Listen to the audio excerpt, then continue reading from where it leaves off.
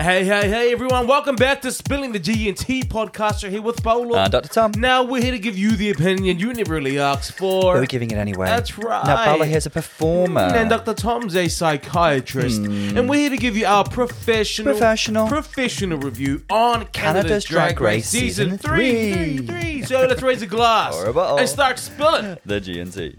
Clank. Everyone, welcome back to Drag Race Podcast, the only RuPaul's Drag Race podcast you should be listening to.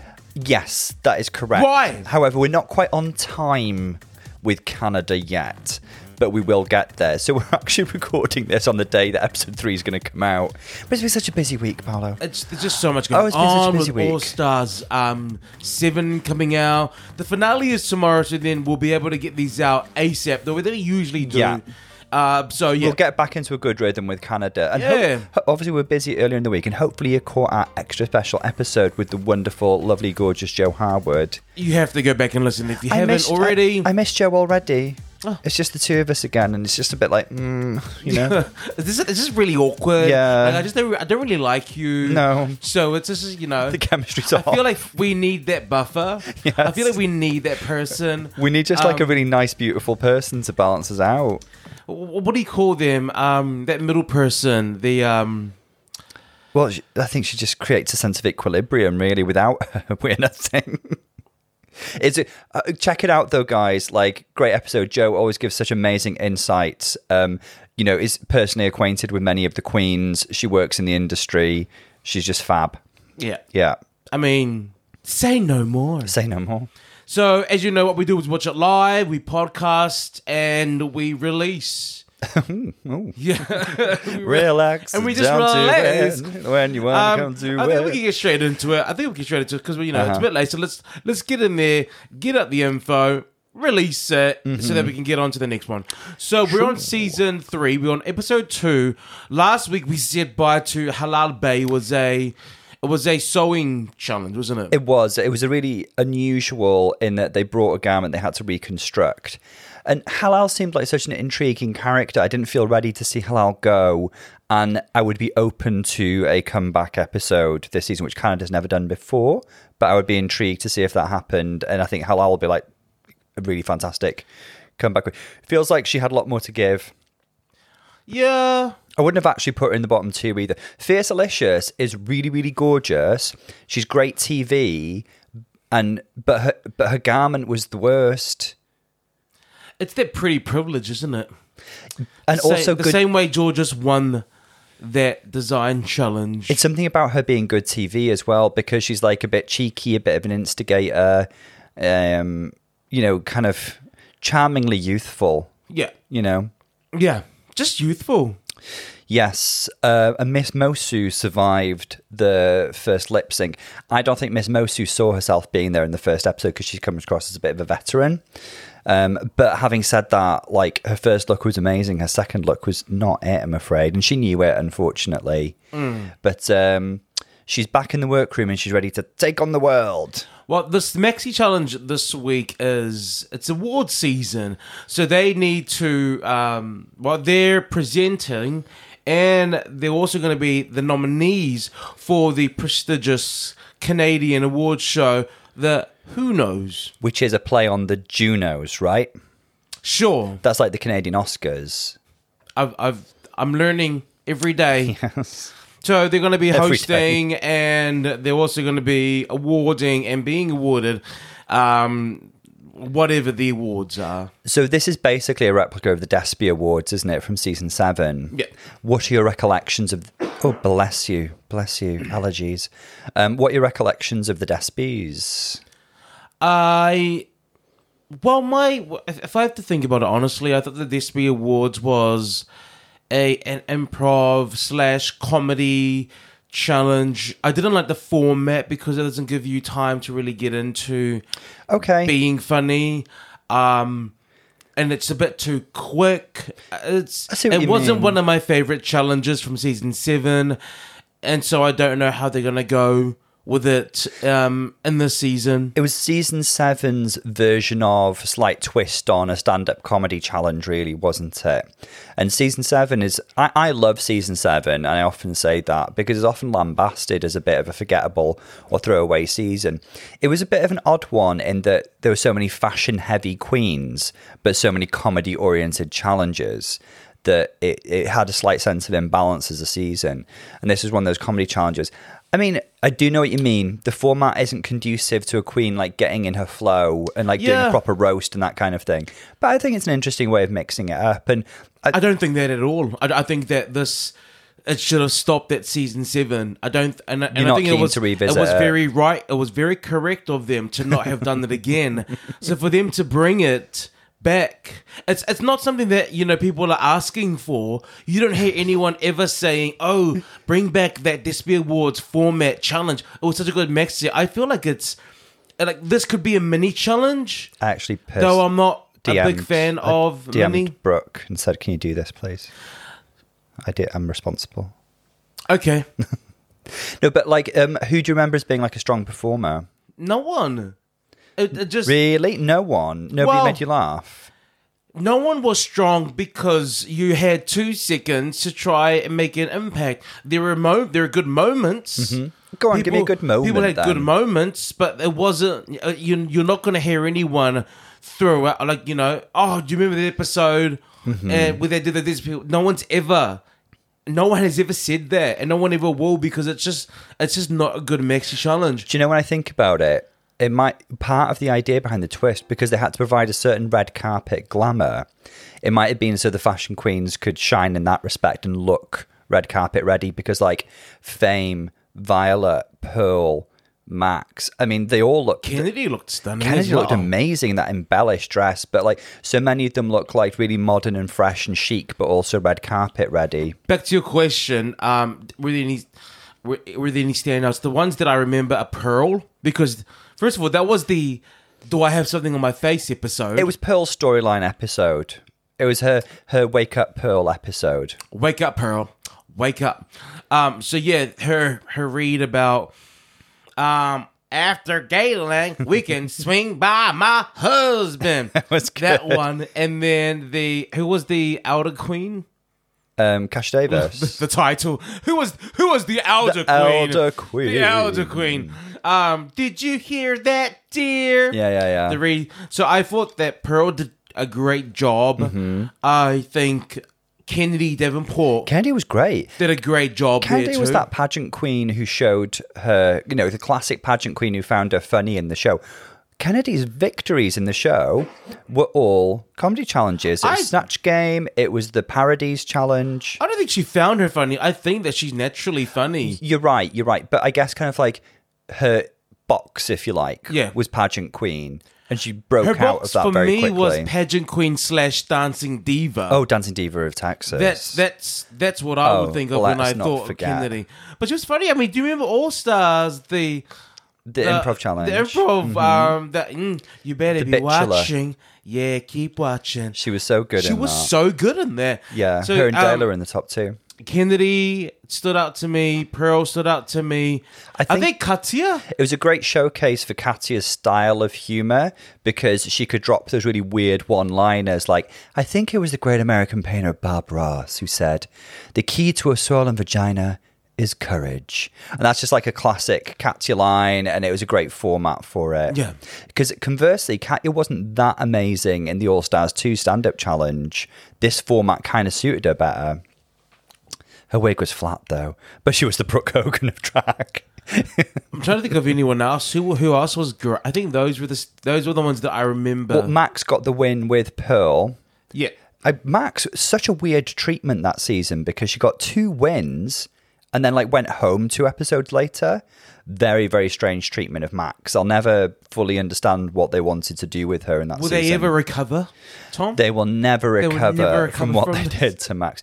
The bottom 2 were Mrs. Kasha Davis, rumoured to be an All-Stars 8, which I'm very excited about, and Candy Ho. Candy isn't a natural comedian. That kind of made sense. Kasha Davis was punished for literally slipping up on one thing. Sorry, we had this Ginger Minge. Ginger was great. Ginger Minge was also great. She was funny there. She was good. You know, Fame held her own. Fame was reasonably funny and had some good jokes. I don't remember.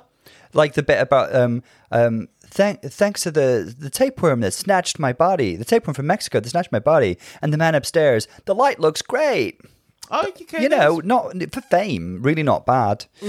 The Kasha, they were just keen to boot her out, the poor girl. Like, she slipped up once in the opening, and they were like, ooh, you ruined the whole tone of the show, I'm afraid. Bye. Yeah. So, she pursed her lips. I think she'll kill All Stars 8. I think she'll be great. Essentially, there's always time for a cocktail, but now she's sober. Trixie made that joke, which is a dark joke, but it's like, there's always time for a cocktail, until it starts causing significant harm to you, your friends, and your family.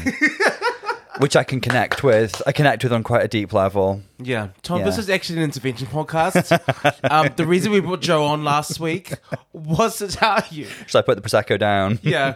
It's only a Wednesday. Put it down. It's a Thursday. Oh, that makes it... Oh, sorry. It's now okay. It's acceptable to be drinking. I'm on a day off. Now, so it's an award show. The thing is, we don't know enough about these queens and what their niche, if you can say, yes, what they bring. So basically, last week was our introduction to who are the queens who do fashion. This week it's an introduction to us to know who are the queens who are witty, who are comedic, who have the timing, who are comedy, and who are hosts. So we as much as we are in assessing and giving our opinions, we're going to be learning and educating ourselves about which are the funny queens, because I don't know. No, I think we'll have a few ideas as we get into it. I mean, we'll have our predictions, but my favorite award shows presenters, I have two. Well, two moments. One is Ricky Gervais. Ricky Gervais is very, very good at pointing out he's very audacious, and he's very, very happy to stand there in front of the Hollywood elite and tell them how ridiculous they are. Oh, if you have not seen Ricky Gervais literally roast every A-class celebrity and director at the Golden Globes, you must. He's a really, really good award show is host. Iconic. He was the moment. And then also Maya Rudolph and Kristen Wiig.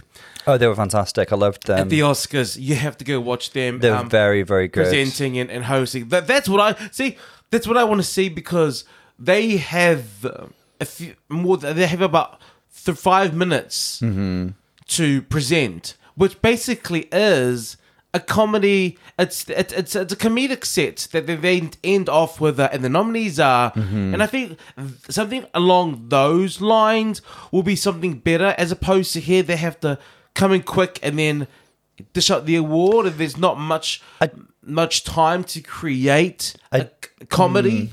I think, I do know what you mean. So I guess you've got to come up with really punchy, very quick, roasty lines, really. You know, you've got to make fun of the people that you're honouring. That's like the thing, isn't it? It's like, you're getting an award tonight, or you're being honoured, so you need to take this on the chin. So you've got a carte blanche to be as mean as you like to people, really. And they are literally the richest, most powerful, most privileged people you can imagine. So go for it. So after the mini challenge, which was we've seen this kind of challenge before. I'm not going to speak of it. Some of these mini challenges are just ridiculous. It's very kind of like when they did it with like judges' gowns or prison uniforms. Just kind of like style this and make it funny. The winner was Shelazon LaRue, and she got to pair up the presenters. She put Kimmy Couture and Miss Fairsalicious together. So let's talk about them first, okay? They're friends. I think, first of all, Shelazon LaRue, absolute queen. She was, the way that she put everyone together was, your friends, you work together. I think she was very fair. I think she was magnanimous. I think she said she wanted a good show, and I believed her with her choices. Yeah. So she put Kimmy Couture and Miss Fairsalicious together. I just want to say that Miss Fairsalicious has such good self-awareness, as confident as she is, you know, with her youth. And she knows that she's stunning. She's sickening. She's all of that. She also knows I'm not funny. And so she was a bit upset that she was put with her friend because she's like, we're not funny. Why would you put us together? I think that self-awareness is key in her maintaining her charm. If she didn't have that self-awareness, I think she'd come off as brash and annoying. But because she's got the self-awareness, she's actually quite charming and funny, and she's self-deprecating in the right moments. My opinion is that these two queens aren't going to do the best. I'm not. I don't hold out much hope for them. But the reason is see. because they don't come off to me as comedy queens. They come off to me as like pretty queens, Instagram queens. Like, But I look good, I'm sexy, and they are. Nobody expected Pearl to do well in the Despies, but she did. Maybe it'll be their Pearl moment. It'll be their finding their funny moment. Seeing them work together though, it's just two sassy queens. It was you know what, it was a classic throwback season 6, Adore Delano and Laganja. How So funny. Laganja was throwing out all these ideas and Adore Delano was just doing the nervous. I'm nervous laughing because I was raised right. Yeah, because Camille's throwing out a lot of things and Miss Fierce is just shutting it down. But she's not just like nervous laughing. She's saying, girl, grammar is not your thing. Girl, like, where are the jokes? Where are the jokes? I would say that Miss Fierce Alicious she's kind of misfiring when it comes to encouraging her partner. She seems to be exhibiting quite a lot of frustration, which might be understandable, but I think she could do with being more supportive and kind to get the most out of Kimmy here. Because the vibe isn't great, and Kimmy ends up venting her frustration and telling her to shut the F up, doesn't she? And I sympathise with Kimmy in this situation because I really think she's trying, but she feels like she's being put down. I thought you were going to say, I really side with Camille in this because when I podcast with you, Paolo, I really feel like you're always attacking me, and I feel like you could actually listen to me now and then because I have good ideas. I think that's really insightful of you. That's probably why I connect with Kimmy. Are you doing the whole telling your story through someone else? I really am. Anyway, you took up enough time there. Thank you very much. Back to me and what I have to say. It's just two sassy, amazing queens making good television. If they can channel that sassiness, then it'll work. Because like a bitchy vibe does work in these. Like Violet and Fame, nobody expected them to do well. They were fine. They were fine in the Despies. I love how you were like, no one expected Violet and Fame to do well. They didn't. And you know what? They were fine. Not amazing. They were amazing. They flourished. They weren't amazing. They were fine. They raised some laughs from me. Like Violet's like, you don't like me. You really don't like me. That was funny. Yeah. You know? Yeah. So that's why, So they're doing the Best Dressed Award. Correct. Probably fits them. I would say the key to the award categories is you got to give the queens something that is easy to make fun of, and I think Despies did a good job of that.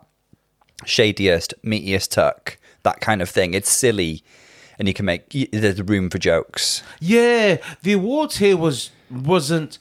It didn't give them room to create comedy from. Best dressed isn't very funny. Worst dressed is funny. Exactly. Most busted queen. They had in Despies. That's it. But these ones are too Canadian. The Best Dressed you guys, Award, the Canadians are so Lifetime sweet. Achievement Award, the Best Ass Award, the Most Hardworking, Busiest Beaver Award. Like, come off it. They had come off it. Is meatiest tuck? Is Best Ass as funny as Meatiest Tuck? No. It's not really, is it? Because Meatiest Tuck there's more room again for like you can make fun of their tucking ability. You can joke about their huge penis. Best Ass is just the best. Yeah. Evie's dick is so big, she has to tape it between her shoulder blades. Evie's dick is so big, it has its own heartbeat. Evie's dick is so big, when I was doing a line of coke off it, I got time to stop, reflect, and think, I've become my mother. Yeah, you're right. Do you know what? It was like Jinx was in the room. Yeah. Thank you for that. Thank you. And welcome to the stage. Welcome to the podcasting room. Oh, what was that? Nothing. Okay. So, Emergency. next up we got studio. Miss Mosu and Jada Shader. So I expect these guys to do well because they're total pros. They have an example of Shelazon being magnanimous with her pairings. These guys work together regularly. They know each other. They have a chemistry. I'm expecting good things. These are workhorse queens. They do the club circuit. They're used to hosting. You've got to manage a room full of drunk people. You've got to be funny. I expect good things here. Yeah, and what's worse than managing a group of drunk people? Drunk, rambunctious gays. I was going to say hens parties. Oh, and empires, yes. It's my special day. It's my special day. You're right. They are professionals. And how do we know? Because they told us on episode 1. They said that we host the biggest drag race viewing parties. In my mind, these are seasoned professionals, seasoned queens, hosts. I remember, who was it that said, finally you're on? It was Bombay who said that to Jada Shader. Yeah. So these girls have a reputation. They come off like they have the confidence of someone who can hold a room. Yeah. So yes, I think this is going to be a great redemption episode for Miss Mosu. It's going to be a great showcasing of Jada Shader. Hopefully continue a momentum from the first episode. Yeah. So that's what I think. So they're doing the Frostiest Queen Award, which I guess is the shadiest. Kind of. I think they're putting a Canadian twist on the themes, aren't they? So I think it's shadiest. Irma Gerd and Vivian Can't get over Vonderpuss. her name. Irma It's so Gerd good. and Vivian Vonderpuss are doing the Lifetime Achievement and Delusion Award. Convince yourself. Convince yourself. I think they'll be funny. These queens are quirky and camp. I think as long as they don't go, well, I don't know, like offbeat can work. Look at Katya. I think they'll be good. I think this is a really good, sensible pairing. Look at Willow Pill. They've both got mullets. Willow Pill is a special case. I think her sense of humor is really top notch in terms of it's dark, it's intelligent, I just love Willow Pill's sense of humor. Go on. Go off, sis. Yeah, go off. Like you're talking like you didn't see their Snatch Game, but okay, go off. Oh no, I mean that just didn't work, did it? Look, Irma Gerd and Vivian Vonderpuss, they are in sync in terms of they're both kooky, funny queens. Mullets. Mullets. They're the same spirit. Yeah, They're the you're same right. spirit. That's it. There's a connection here. So I think they've got something to work off. I honestly see these guys. I think they would see meeting on the show as really fortuitous, and they can take themselves forward as almost like a duo. I can see them doing, duo drag tours together. Them two, Irma Gerd and Vivian Vonderpuss. So yeah. Then we got Shelazon. Shelazon LaRue chose Giselle Lullaby. Now they're going to be doing the best ass, the nicest Caribou Award. A caribou is a reindeer. Okay. Yeah, I learned that. It's the Canadian North American word for a reindeer. Thank you, Tom. Yeah. You know, you throw these one-liner, dead-end, full-stop, exclamation point statements, and I'm always like, what do I do with that? See, this is exactly what I mean. Tom. This is exactly what I mean about being berated on my own podcast. It's just, why don't you work with me? Our European listeners might not know what a caribou is. It's a reindeer. We call them a reindeer over here. So Shelazon's was Giselle. I don't know what I think. I mean, is Giselle I think Giselle is from the same world as Irma and Vivian. Yeah, I wouldn't have placed Shelazon and Giselle together. Giselle's got like a quirky kind of fairyland. Flazé-da. She's very flazé-da. That's what I was thinking. Whereas Shelazon seems like she's more like cerebral, political, and biting in her sense of humor. Like we saw in Untucked, she's not afraid to kind of stir the pot a little bit. You know? So I'm interested to see. Interested is the word. How this pair works together. Yeah? Yeah. And then we got the last threesome is Bombay, Chaos, and Lady Boom Boom. They're going to be doing the Busiest Beaver Award, which is the hardest working queen. They call themselves the Leftovers. But Bombay is keen to kind of run with that theme because leftovers are great, by the way. A lot of things taste better the next day. So I wouldn't know. I finish all my food. What's leftovers? Yeah. Things like curry and bolognese are just better the next day. Again, I don't understand this concept of leftovers. I mean, I'm thinking about this trio, and perhaps the trio I'm most worried about. Bombay actually does seem to have a funny sensibility, and I think she could do a good job. I just it was like in her bants with bants. I'm so cool. I'm so hip. Her bants with Halal last week, but maybe that's just because of their chemistry. But I think she's got capacity to be funny, and her talking heads are quite funny as well.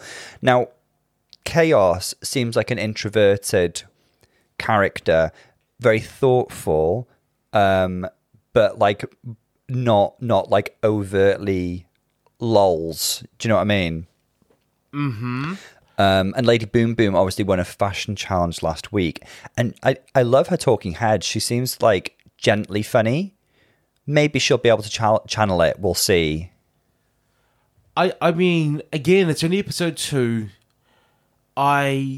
And you know what? And it's hard because maybe they are funny, but when you come off watching All Star Season 7, and you have Jinx thrown in your face, and the Viv and the Viv thrown in your face, and even Raja having Raja thrown in your face. It's there's already an expectation of drag humor, drag comedy that I'm used to, and maybe I'm not therefore giving a fair chance to these queens, because you're saying that Bombay's been funny. I'm like, where? I haven't seen it. I haven't yet experienced it. Shall we extend the queens the courtesy then of not having like an all-stars level expectation? This is their first time on TV. Yep. It's their first time doing anything like this. They're fabulous queens, but we do need to measure our expectations, because you are right. We're concurrently watching All Stars 7. It will get better after this week, for me, in my opinion. It will get better after this week when we got All Stars 7 out of the way. Yeah. For me, because then I can actually just focus. I can just focus on these queens and their excellence and their beauty and all of that. God, I can't wait for All Star 7 to be over. God, I can't. I know. I don't want it to be. I know, it's been so good. Season. However, that twist at the end has really. We're gonna have to let that go. Yeah, because we've got to enjoy and just celebrate the last episode. So these are the pairings for. Those are my predictions. I think we should watch a bit more, see what happens in the workroom, and then see what they do on the Maxi stage, and go from there. Yeah. Great. I think there was one interesting topic of conversation that they had in the workroom that maybe we could discuss before we get into the actual Who Knows Awards, yeah? And I guess, like, Shelazon is bringing what we were hoping for from Shelazon, in that, like, you know, she said from the outset that she is here to kind of like spread education and awareness about the difficulties faced by Indigenous people, and she's doing exactly that. So it's very, very interesting to hear her talk about being a two-spirit person and how colonization affected the way that gender non-conforming people were seen among Indigenous people in North America. And also Bombay contributes in a very interesting way as well, with a very, very similar kind of theme that gender non-conforming people were celebrated and very, very prominent in religion and myths and legends in South Asia. But then again, this was changed by these very kind of Eurocentric, probably Christian-derived views when it came to gender conformity. So that was really, really interesting to hear about, and I really enjoyed that conversation. I just enjoyed sitting and listening to it. Yeah, and of course I have spoken about this before. For the newer listeners, I am Polynesian. You are, born in New Zealand, but my roots are from Polynesia, Samoa. So this idea of another gender has never been anything brand new to me. When they were speaking about their third agenda, if you may, or the gender non-conforming, it did, of course, it rings bells to me and my culture. They were talking about how it was the Western and colonialism came and changed everyone's view on everything.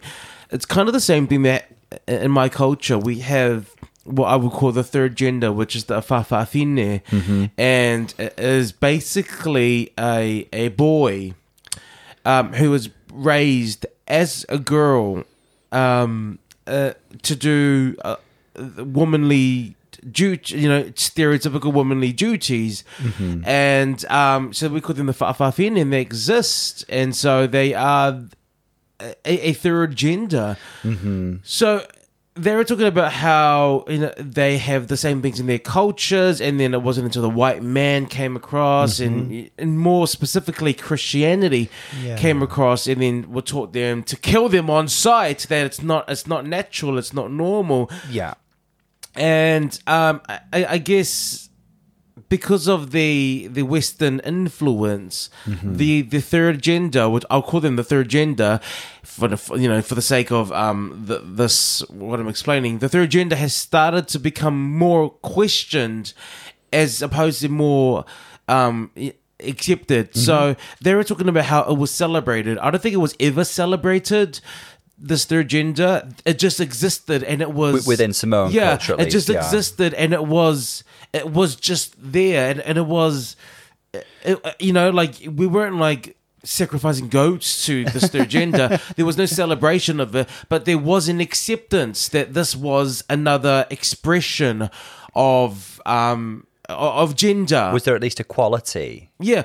Okay. It existed, and so it wasn't until Western influence and colonialism that we started having to look at that third gender under a microscope and saying that it's actually, you're right, it's unnatural. That shouldn't be there anymore. We need to get rid of them. We need to stop them. So I can understand this two-spirit conversation. I can stand Bombay's upbringing about the another gender within the culture because it still exists in mine. Yeah. I grew up with an Uncle Sione or Auntie. Well, we called her Auntie Sione. Yeah. Who was a male presenting feminine gender fa'afafine. Yeah. Who was sassy, who was like above and beyond gay to another level. And we loved my father, my uncles, they all loved him. Sione. And it was the question was never, is he gay? We never talked about the sexuality. We always talked about the person and the existence. It was just Sione. That's just who Sione is. That's who Auntie Sione was. Yeah. And it's the Western influence that has made us question, well, what's the sexuality? What is this? And why they're like that? These questions weren't there because it was just, they just were their own person. That's just who they were. That is. So, yeah. So I can contribute to the conversation because I've grown up and of course, because I lived in New Zealand, but my upbringing was Polynesian. I did get to understand both worlds. So for me, it was confusing as well. Whenever you describe Fa'afafine people to me, it never feels like they fit within a Western view of kind of being transgender or even non-binary or sexuality, or nothing to do with a Western view of pronouns or anything. They're just Fa'afafine people, and it's a very uniquely Samoan phenomenon, and I guess it's the same. I can't speak for them, but I guess it's the same for many others. What I'm hearing is that it's kind of like, two-spirit people are unique to indigenous North American culture, and again wouldn't fit within a Western view of being transgender. And I'm sorry, but I forget the name. There is a name for people in South Asian culture who are gender non-conforming and like assigned male at birth but feminine presenting. I forget the name for but again, not like a Western transgender thing. And it is so interesting to me how there are so many cultures around the world in which gender non-conforming people are accepted, and it is unfortunately and very sadly the creep of Western notions that has led to the oppression there. I went to school. No, I didn't go to school with them, but I knew of some people. I knew of some, and also I met them again at university. But in high school, I knew of some Fa'afafines, and they called themselves the Fa'af Squad. Amazing. But they went to De La Salle College, which was an all-males Catholic school. And even there, because it was predominantly Polynesians at this Catholic school, even there, they went to school in their weaves, and presenting as they were, as a female, as a Fa'afafine, I should say. And yeah, they were mocked, but not only were they mocked, there was another side to the school and to the students that were familiar. Yeah. They were familiar with the Fa'afafine, so they existed. This is an all-boys Catholic school, and these are Fa'afafines going there. To an ostensibly boys' school, yeah. Yes, they went there, and even at university, they came to uni, and they were telling me about their experiences, and I knew it, but I just thought that they were so brave doing that. And the culture and the climate that doesn't really understand what they were doing or who they were. But yeah, and now I see. Obviously, I'm still friends on Facebook with them, and I still see them, and they're still who they are. They're just Fa'afafine people. So yeah, so I think it's a nice conversation. I'm glad that it came, that this conversation came up, because it's the conversation that we didn't get with Alona. Again, possibly more to do with production than Alona. Yeah. But I'm really, really glad that Shelazon has been given this voice. Another just like interesting tidbit there I found was Chaos speaking about being a more white presenting Indigenous person.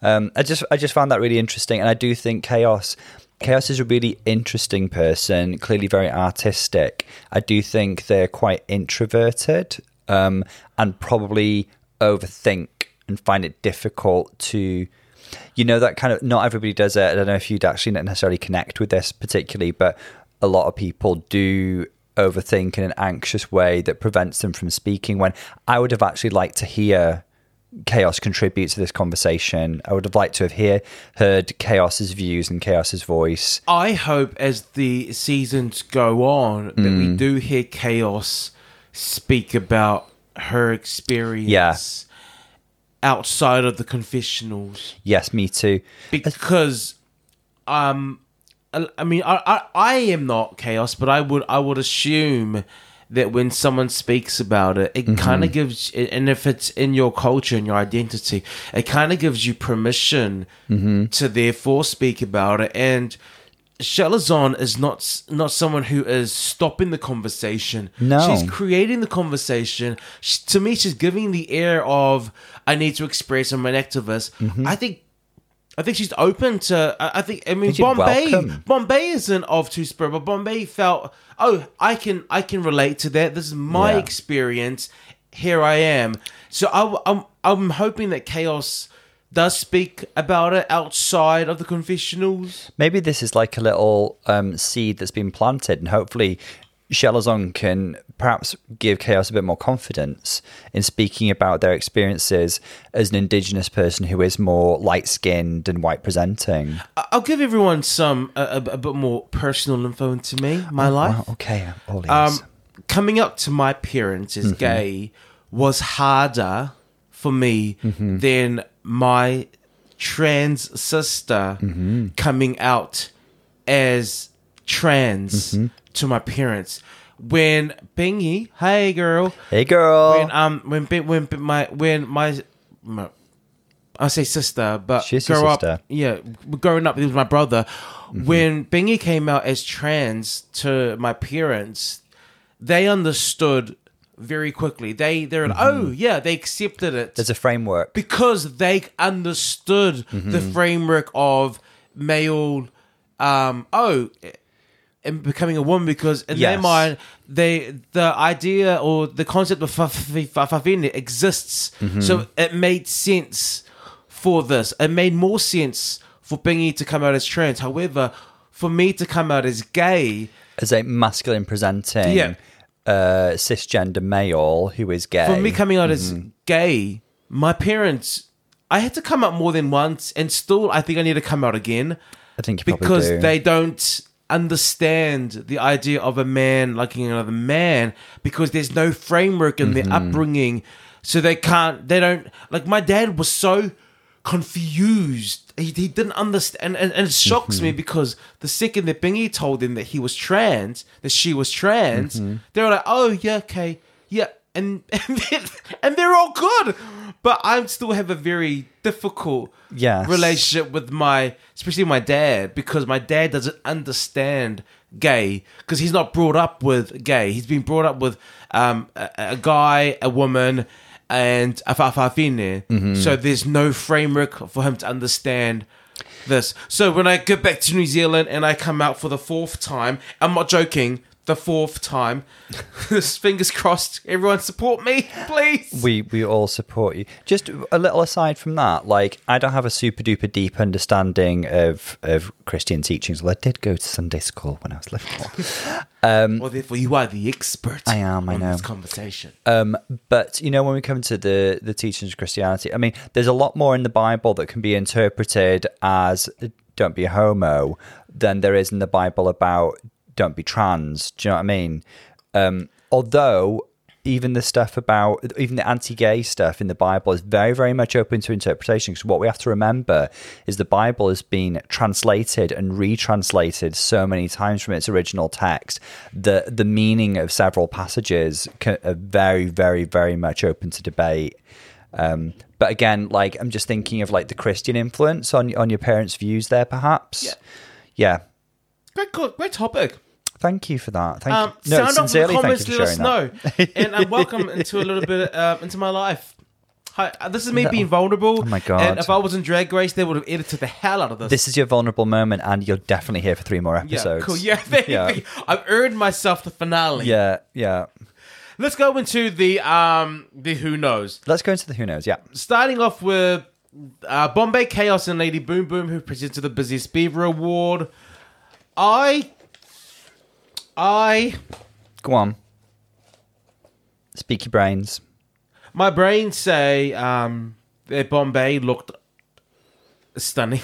I love that gold dress, the asymmetric. That Bombay looked like, almost I was just looking at Celine Bombay Dion-ish. going, you are a tall glass of perfection. She's so tall and model-esque, isn't she? And she looked like a giant over Lady Boom Boom. Oh, Lady Boom is so petite, isn't she? She's a tiny little package. I love her.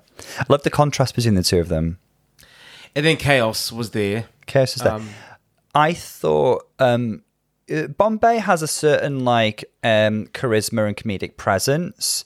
I thought like her timing was good and her delivery was good. I just think that she's naturally funny. I think Lady Boom Boom is a bit of a secret comedian. Now we have seen the whole award show, so I'm going to include her acceptance speech, which I thought was really, really good. I thought like a real highlight for her was the lying down and like saying, "Pass it here, bitch," and kind of like, "I'm here to give you all fashion tips." And even in the banter, when you know they mentioned her and she's like, "Oh, merci," and stuff like that, her reactions were really, really good. I think she's comedically good. Okay, so we're watching different shows because Okay. I love Bombay. I think Bombay's stunning, but I don't think that we've yet to see Bombay's true power. Yeah, okay. I didn't see the comedy that you saw. The delivery for me was a bit monotone. Yeah. Okay. For me, Chaos had such good zingers. Do you know, like, I okay, was really shocked at her zingers. We're going to disagree here. Halal went home last week, and the next one, Miss Mosu. I think she's some really good lines. Lady Boom Boom. I love the whole that Kimmy Couture is proof of the apple does fall far from the tree. I do think Boom Boom's funny.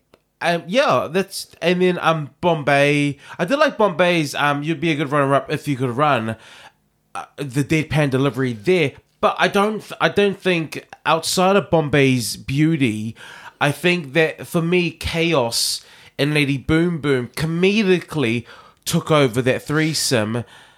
And I think that for me, Chaos came out on top. For me, Boom Boom came out on top of this trio. And I'll tell you where I thought Chaos tripped up a little bit was in her own acceptance speech. I'm not talking about the acceptance speech. I think it's all part of it, though, because it's a moment to shine. I'm just talking about the presenting. I think for the threesome, I think I really was shocked at Chaos. She had some good zingers, she had some good one-liners. I don't like... when Chaos accepted her award, I don't like the format she did because... I mean, you're going to agree because I think that I heard you mutter the same thing. Mm-hmm. She said, I want to thank my mum for the genetics, my doctor, but she didn't give a reason for thanking the doctor. She missed a beat there. I'm not an expert comedian by any stretch of the imagination, but like... There was a joke there that could have been had. My mum for the genetics, my doctor for the da-da-da, and Brooklyn for the referral. My doctor for the illegal medical grade silicone or something. Something like yeah. And Brooklyn for the referral was the punchline. Nerves. I want to put it onto Nerves. She missed a little bit there. Episode 2. I really liked Chaos going for a beauty look. Because obviously she's an unconventional alt queen, so I appreciated her effort there. But yeah, not bad at all considering they called themselves the Leftovers, I think. I don't understand that concept. Just like I am one of 7. I know. I'm one of 7. There weren't leftovers. You fought for every scrap of rice. Like, particularly like pizza and bolognese are just so much better the next day. Can we order pizza tonight? If you want. Okay. Thank you. Pizza? You don't go for pizza. Tom, I've had a few Prosecco's. Bolo will go for anything right now. I will go for pizza though. Okay, and then cool. Next up we have Miss Mosu and Jada Shader. No, we don't. We've got Shalazon and Giselle. Fine, we'll go with Shalazon and Giselle. You go first. Representing the Nice Carrot Booty. Do you know what? I tell you what I loved about it. I loved the fake entrance. I don't know, you've never seen you before. Yeah. I love that. I loved that whole fakery because it's all acting. Yeah. I love the good dramatics. I love the whole when they turned around and the nominees and they turned around with the hands and they looked at the back of the screen. That was a very good joke. And then they came back and then they did the whole no screen, no music. Okay, got it. There's so many great moments here that happened that for me kind of took over. I don't remember anything else. I think those are the best moments. But I think what it says to me is that they had like this really good vibe, this very good kind of like insincere kind of ha award show hostess kind of vibe, kind of like I'm being bitchy, but I'm like trying to make it seem like I'm being celebratory sort of thing. I thought they had really fun energy and really good chemistry, which surprised me because I wouldn't have put the two of them together, which I think we said earlier. There's something about Shalazon that I really like. She's quite compelling. She is. And she had an acceptance speech as well. So she had another little moment to shine. And I'll tell you what I liked there I think they must have planned this, when Giselle leaned in to hug her, she pushed her away. That was funny. It was good. Because she was winning the Frostiest picture. Yeah. But there's something about Shalazon that I'm liking. She's got like a compelling quality. I enjoy. Do you know what she's got? What? It. She's got it. Yeah. She's got it. Yeah, she definitely has. Yeah. So I think them two as a twosome were good. They really were, actually. Yeah, they did well. Okay, and next up we have Miss Mosu and Jada Shader. It is, and they were my disappointment of the evening. This was on the same level of awkward as Pheromones. Oh my god! Is that I want to say even worse? Just a little mention about Pheromone, actually. Back on Instagram, looking glowing, looking really, really happy after she's had a big absence from social media. So it looks like she's doing fab and lots of love to Pheromone. Okay. But back to this. Yeah. It was awkward. It was so awkward. I can't say anything else. I'll tell you where the awkwardness came in for me, is that the jokes were actually quite funny, but the timing, particularly with Miss Mosu, was... I can't describe it as anything other than strange. You know, so they told Brad in the workroom the Rachel Zoe joke, and Brad's like, ha, ha, ha, ha, ha. I think that was mostly because it was a joke about him, so he was, like, flattered. No, I thought Brad was shady for not saying anything in the workroom, because they did exactly what they said they were going to do. The walk in saying it's cold, and then blow the dust. That was not funny from the get-go. He should have said, but he was laughing, so then they walked into this with a fake confidence. I think Brad is being shady. The thing is, the blowing the dust thing is like, it's more of a kind of amateur magic show thing. It's not a joke. But like the timing was so weird. It's like, but she was like doing like a weird rhyming couplet thing almost. It's very Dr. Seuss. No, it was very... It was like... no, it was very Trixie Mattel RuPaul. No. And, Yeah, so the next award is. But I know what iTunes, Trixie was available going. on. But we all knew what Trixie was going for there, because Rue can have this funny robotic delivery at times. This was just like, this is colder than Brad's shoulder. Pregnant pause, pregnant pause, pregnant pause. When Rachel Zoe walks in the room, it's like, what was that pause about? That was so strange. What? Yeah, what was These Miss Mosu's delivery? I know these girls are better than this, so I was baffled. No, you don't. This is Tom. This is our introduction to who they are. Okay, so you know nothing of them. but so maybe this is how good they really are. I feel it in my waters. It's my belief and my knowledge, okay? You're hoping. You're like, please, surely they have to be better than this. I just want to. All we can do is judge them for what they bring to the table, and I'm sorry. What else? There are so many awkward moments that so cold. Go on, just go. It was yeah. Like, the thing about with her cold faced, just her hard lace, and then the ice wigs, lice. It was like, what was with the delivery? But again, it was like rhyming couplets. It was like, all right, Dr. Seuss. I mean, Come on, Shakespeare. I thought they were going to do well because they walked in saying that we host the biggest Drag Race viewing parties.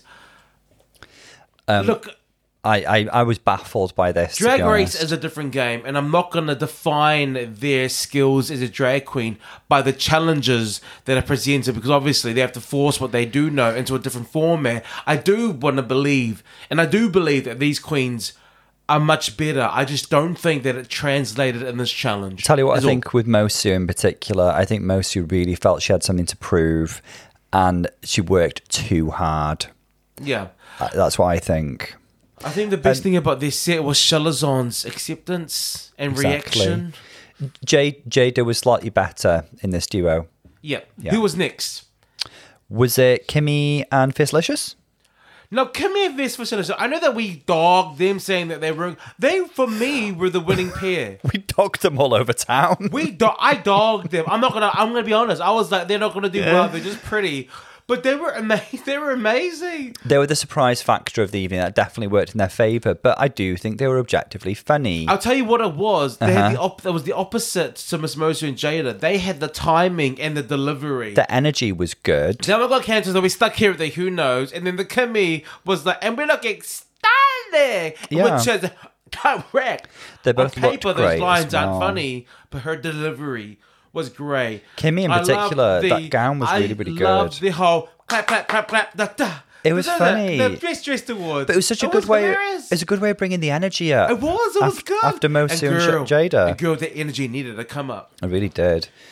And the throwback when Kimmy was like, "You look stunning," and then Miss Face goes, "Thank you. I didn't have to make this outfit." So that was good. The clever clapback to last week. Yeah. So it was clever, self-deprecating, and self-aware. So again, it comes back to Fishlicious. She's got charm. She knows when to make fun of herself.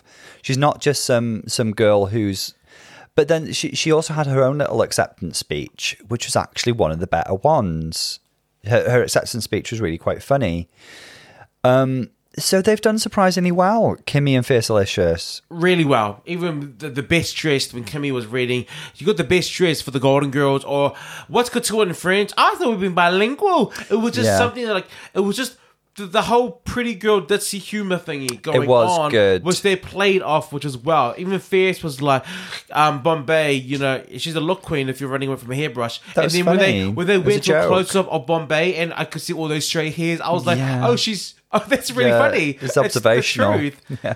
Kimmy Couture and Miss Fishlicious for me were great. Considering the acrimony in the workroom, that was very, very good. Drama. Because it felt like they were rehearsing right up until the last minute. And Fishlicious was still being like, Kimmy, love, you shit. Yeah. You shit, you joke shit, you hair shit, your dress is shit. She's shit. No, Kimmy Couture and Miss Fishlicious for me are the top two. I'm kind of trying to think of who was better, and I can't. I think maybe Chalazon was. We'll come to it. Let's get to the last pair. Irma Gerd and Vivian Vanderpuss. They had the lifetime achievement in Delusion. So this is another pair we had high hopes for. What did you think? I love the entrance. Wow, the moon looks so bright tonight. And Irma, that's a studio light. That was very good. And That very, was good. Very in keeping with their brand and characters. Yeah. We're proof that a little salt water and fresh air does nothing for your skin. Like, the self-deprecating humor, the whole ditziness. I love it. Things were going right until it was Irma started the whole stuttering. Yes. And not only does she stutter, but she let us know she stuttered. And that was the problem. The problem wasn't that she stuttered. The problem was she let us know every time she made a mistake. It started with her not knowing when to do the presentations. She turned to Vivian and was like, are we going to do it now? Yeah, the nominees, do we do it? Yeah. Okay. The nominees are... At first I thought that was a joke, but then I thought, no, that's not a joke. That was a mistake. Yeah. Because she started laughing about it. I mean, if Delusion was an eau de toilette, and then I was just like, It was really disappointing for Irma, but I actually think Vivian held it together really well. The Vivian yes, Mark II. The Vivian Vonderpuss was the saving grace here. She kept it going, though there were she never showed that there was a mistake on stage. And I loved the whole Irma girl, you're so delusional. That was very good. So good. Yeah. Vivian was really solid and a professional. And Professional. Poor Irma, her nerves got the better of her. And she started off strong, but really, really fizzled. And like she was rattled. Right after that first trip up, she was rattled. And every single joke after that was delivered in a stuttering and underconfident fashion, unfortunately. Yeah, so these are the queens. For me, the winning pair is Kimmy Couture. Do you think they'll judge in pairs? If they judge in pairs, Kimmy and Miss Fessalicious should be the top two. But special mentions to Chalazon and Vivian. And Boom Boom. Okay, you can give it to Boom Boom, but I want to give my special mention to Chalazon and Vivian. I think there's room for like 5 girls who've done well and could vie for the top 3. The clear bottoms for me is Miss Mosu, Jada, and Irma. So that's just like disappointment factor, unfortunately. Though, I mean, those are clearly the bottom 3. I can't think of anybody else who's like definitely in the bottom 3. Let's have a look at the runway and then make our final moments, okay? Our final decisions. What is the category to the Tom? So it's Goddesses of the Ancient World, which I always think is such a fun category. So in walks Chaos as Marzana, who I think is like a Slavic winter goddess. I really like this. I think it's very chaos. It's elaborate. I love the shoulder pieces, the tulle. It's almost a bit Alexander McQueen, sort of Ice Queen. I really like this. I think it's a great presentation. And then in comes Bombay as a traditional Kathakali dancer. So this links in really beautifully with what she was talking about earlier about androgyny and gender fluidity being present in particularly Hindu religion and myths and legends. I love the green face, the interesting silhouette. I think she looks fantastic. Very alphabet. Yeah, very alphabet. I'm sure that's what she was going for. I think that's what their goddess was going for. Lady Boom Boom? Lady Boom Boom's really, really cute. So, I mean, at first glance, it's quite a simple presentation, but when you look at the details, it's really beautifully done. So she's giving us Cupid, the Roman god of love and desire, as opposed to Eros, the Greek god. But, same concept, really. I think this is lovely. I like the way that the bits of fabric just delicately wrap around her intimate areas, which is very kind of like reminiscent of like Rococo and like classical. I thought it was like she's supposed to be in a cloud. Yeah, it's very cloud-like, isn't it? And just when you look at the stoning and everything, it's just like it looks simple, but it's very well done. Very well done. Very beautiful. So Miss Mosu is Atagina, a goddess of the underworld. I'm unfamiliar with Atagina, and I guess like I was put more in mind of like Persephone or Nyx from Greek mythology. But she looks elegant. I love the headpiece. It's really elaborate. She's cinched for the gods. Her shape is beautiful. I love the kind of like swathes of black tulle coming off the back. She looks very foreboding, and I liked her performative aspect with the scream as well. Go on. Okay. So next we have Jada Shada Hudson as Mami Wata, who I believe is a West African, I think, water goddess. So she looks really, really beautiful. I think this is a great presentation. This really elaborate gold corset. So she's creating a lot of shape, and she looks really opulent. I think so many of these are they're like love letters to people's culture and ancestry, that they're not really open for criticism in a way. But I just think she looks beautiful. I like the shape here and how elaborate it is. So Chalazon Larue is, as we'd expect for Chalazon, giving us a reference to a First Nations goddess who is the Sky Woman. I'm really interested, and I'd like to know more about this mythology because of the black hands and the black stripe across her eyes. The black stripe across the eyes, for me, is very often shorthand for like avant-garde fashion makeup, but it might be a reference to the mythology as well. Tom, I think she just had a stunning dress and made it fit. I don't know. It's a gorgeous dress and lovely makeup. I think the textile and the fabric, I think I'd love to sit here and I'd like her to sit down and tell me more about the references here, because I think there's just a lot of stuff that we'd not be aware of and that we'd miss. Giselle Lullaby is the goddess of the forest. So overall, the effect is very much like a faun from Greek mythology to me. I like the Nosferatu ears and the white contacts, gives her a very like otherworldly quality. I like the contrast between the slightly scary quality of the makeup with the like gentleness of the pink florals and the tulle, which is very kind of, what's it putting me in mind of?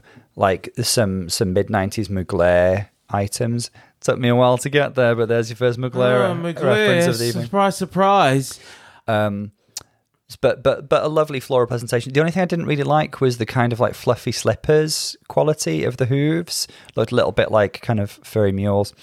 Now Kimmy looks really, really gorgeous. I love this. Now Kimmy tells us that she's a sun goddess, but she doesn't really know which sun goddess. Kimmy, as you know how I said that Chalazon had a dress and made it fit? Yeah. No. I'll retract that. Kimmy Couture had a dress and made it fit the theme. I disagree with because she is just that. stomping down the runway, Victoria's Secret, Fenty, looking every bit stunning. I mean, she looks absolutely beautiful, but I think she brought this with a specific goddess in mind, but I don't know. She kind of implies she forgot the name. Like, I'm not an expert in any way, shape, or form of like East Asian mythology, but I'm somewhat put in mind of the Japanese sun goddess Amaterasu, who is often depicted with like this sunburst behind her. I love the orange. And I think she looks really, really beautiful. I think she looks stunning. I think that the front pieces are very reminiscent of Beyonce's Mugler, that kind of design. But I think she had this amazing dress and made it fit the theme. I'm not saying that she's ugly. I'm saying she's stunning. No, I think this is made for the theme, and I suspect Isis helped her. Next up, Miss Fish Delicious. I really, really like this one. It's just really, really elegant. And she's referencing Oshun, who is an African goddess of beauty and vanity. But also rivers, I believe, as well, because she's so the main reference that I'm drawing on here is that she's often been referenced by Beyonce, which I'm sure you would know, eh? No, I don't, Tom. When it comes calling me out of my Beyonce in front of everyone. You know when Beyonce was pregnant and she was wearing like golden headpieces? Yeah, I do know now. And yellow fabrics like in Lemonade and stuff. I believe that was a reference to Ocean. Now we've got who's this? So this is Vivian depicting Freya from Norse mythology. Norse mythology. I think this is really, really cool. This is a great look. To me, this battle armor looks very like a Marvel superhero. She could be who was Cate Blanchett's character in that Thor movie? Do you know who I mean? No.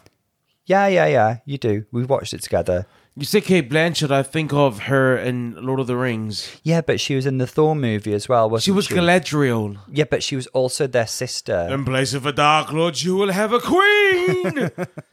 That's probably the best Who's beautiful scene. And terrible. Yes. Yeah. That's the best scene from Lord of the Rings was that moment. I remember being scared, but in awe. Yeah.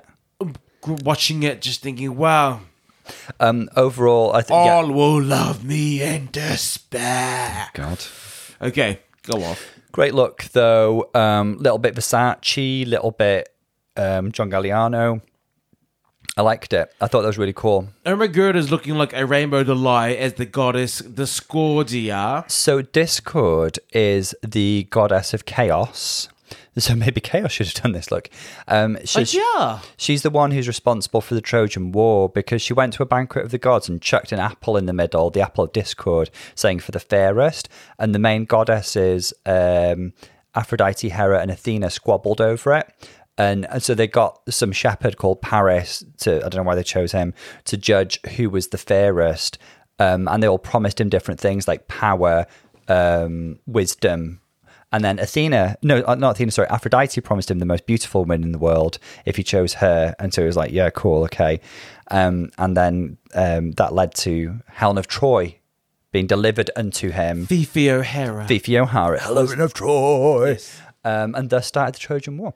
But yeah, so I like this because she really can, with the clashing prints, almost like a Pucci-esque print, and the chaotic hair, she's really given me this air of chaos. So I thought that was really, really cool. Really cool take on the theme. I like it. Mm-hmm. Does any of the runways change your tops and bottoms? No, I mean, so we're thinking like Kimmy and Fiercelicious did a really fab job, and they both look stunning. Vivian also looked great, and she was a pro, wasn't she? Yes. Yes. I would also put Chaos and Chalazon on the top. Is someone vying for the top? Yeah. The bottoms don't change for me. The bottoms is Jada Shader, Miss Mosu, and Ermagerd. Yeah. Should we go with that? That's it. I'm afraid we do place more emphasis on performance. Yeah. This is a really I think the runway is actually really, really stunning this week. But just for the runway, who would you award the best runway to? I mean, I actually think Vivian Vanderpuss's looks really, really good. I think Chaos looks amazing. But I just think that Kimmy and Fiercelicious both have they look great stood next to each other, don't they? They complement each other really beautifully. I think they've just got an elegance and a goddess quality to them. Who's next to Chalazon? Who's in between Chalazon and Kimmy? That's Giselle. I like Giselle and Ermagerd The slip and Miss Fiercelicious. The slippers ruin it. Let's see what the judges say. So the winner was Kimmy Couture. I mean, which is the surprise of the episode. But I'm sitting here thinking, would I put anybody above Kimmy? It was Kimmy and Fiercelicious's episode. Yeah, it was for me. It was either one of them. I keep on asking myself, have I been tricked by laugh tracks and production and stuff? But I don't think anyone was better than that duo, so it kind of had to be one of them. And they both look stunning on the runway. I mean, for me, it was either Kimmy or Miss Fiercelicious. Congrats to Kimmy. There we go. Congrats to Kimmy. The bottom, following in the footsteps of your drag mother. The bottom two is Miss Mosu and Jada, which is correct, unfortunately. So we've got the contrast between the pleasant surprise factor and the disappointment factor. This has gone. This is topsy-turvy. It's Malamar topsy-turvy. Malamar because is doing topsy-turvy. I thought that Jada and Miss Mosu were going to be the top, and I thought that the bottoms were going to be Miss Fiercelicious and Kimmy. It's so good that this is not the case. Anyway, let's go with the lip sync. Who do you think won the lip sync? So I got to say, I wasn't familiar with the song, but I really enjoyed it, and I'm going to add it to a Spotify playlist after this because it's a really, really cool song. It had a really specific vibe. It had this kind of, I don't know when it's recorded, but it felt to me like a kind of late 70s, early 80s rock with a certain amount of sensuality and sex appeal and stuff. So to me, because of the vibe of the song, I think Mosu connected with it a bit better. I have to say, I agree. I preferred the performance of Jada because it was so drag and so extra, and I could see the feeling, and I always go for that. But I feel like if I was to watch the clip, I feel that the vibe was actually more Miss Mosu. Even though Miss Mosu wasn't doing as much, but I don't think that the song called for it. I think Miss Mosu was giving the very that chill, nonchalant kind of just like The lyrics too are- cool to yeah. try to be anything extra. It's which about I the- felt like Yeah. what the song was. It's about the bitchiest, coolest girl in school, and it's like who she's sleeping with. She got her Fabergé perfume. Like, it makes me cream my dreams. She doesn't need That to kind of thing. try that hard. So Mosu was definitely embodying it, but I did appreciate Jada's passion. Yeah.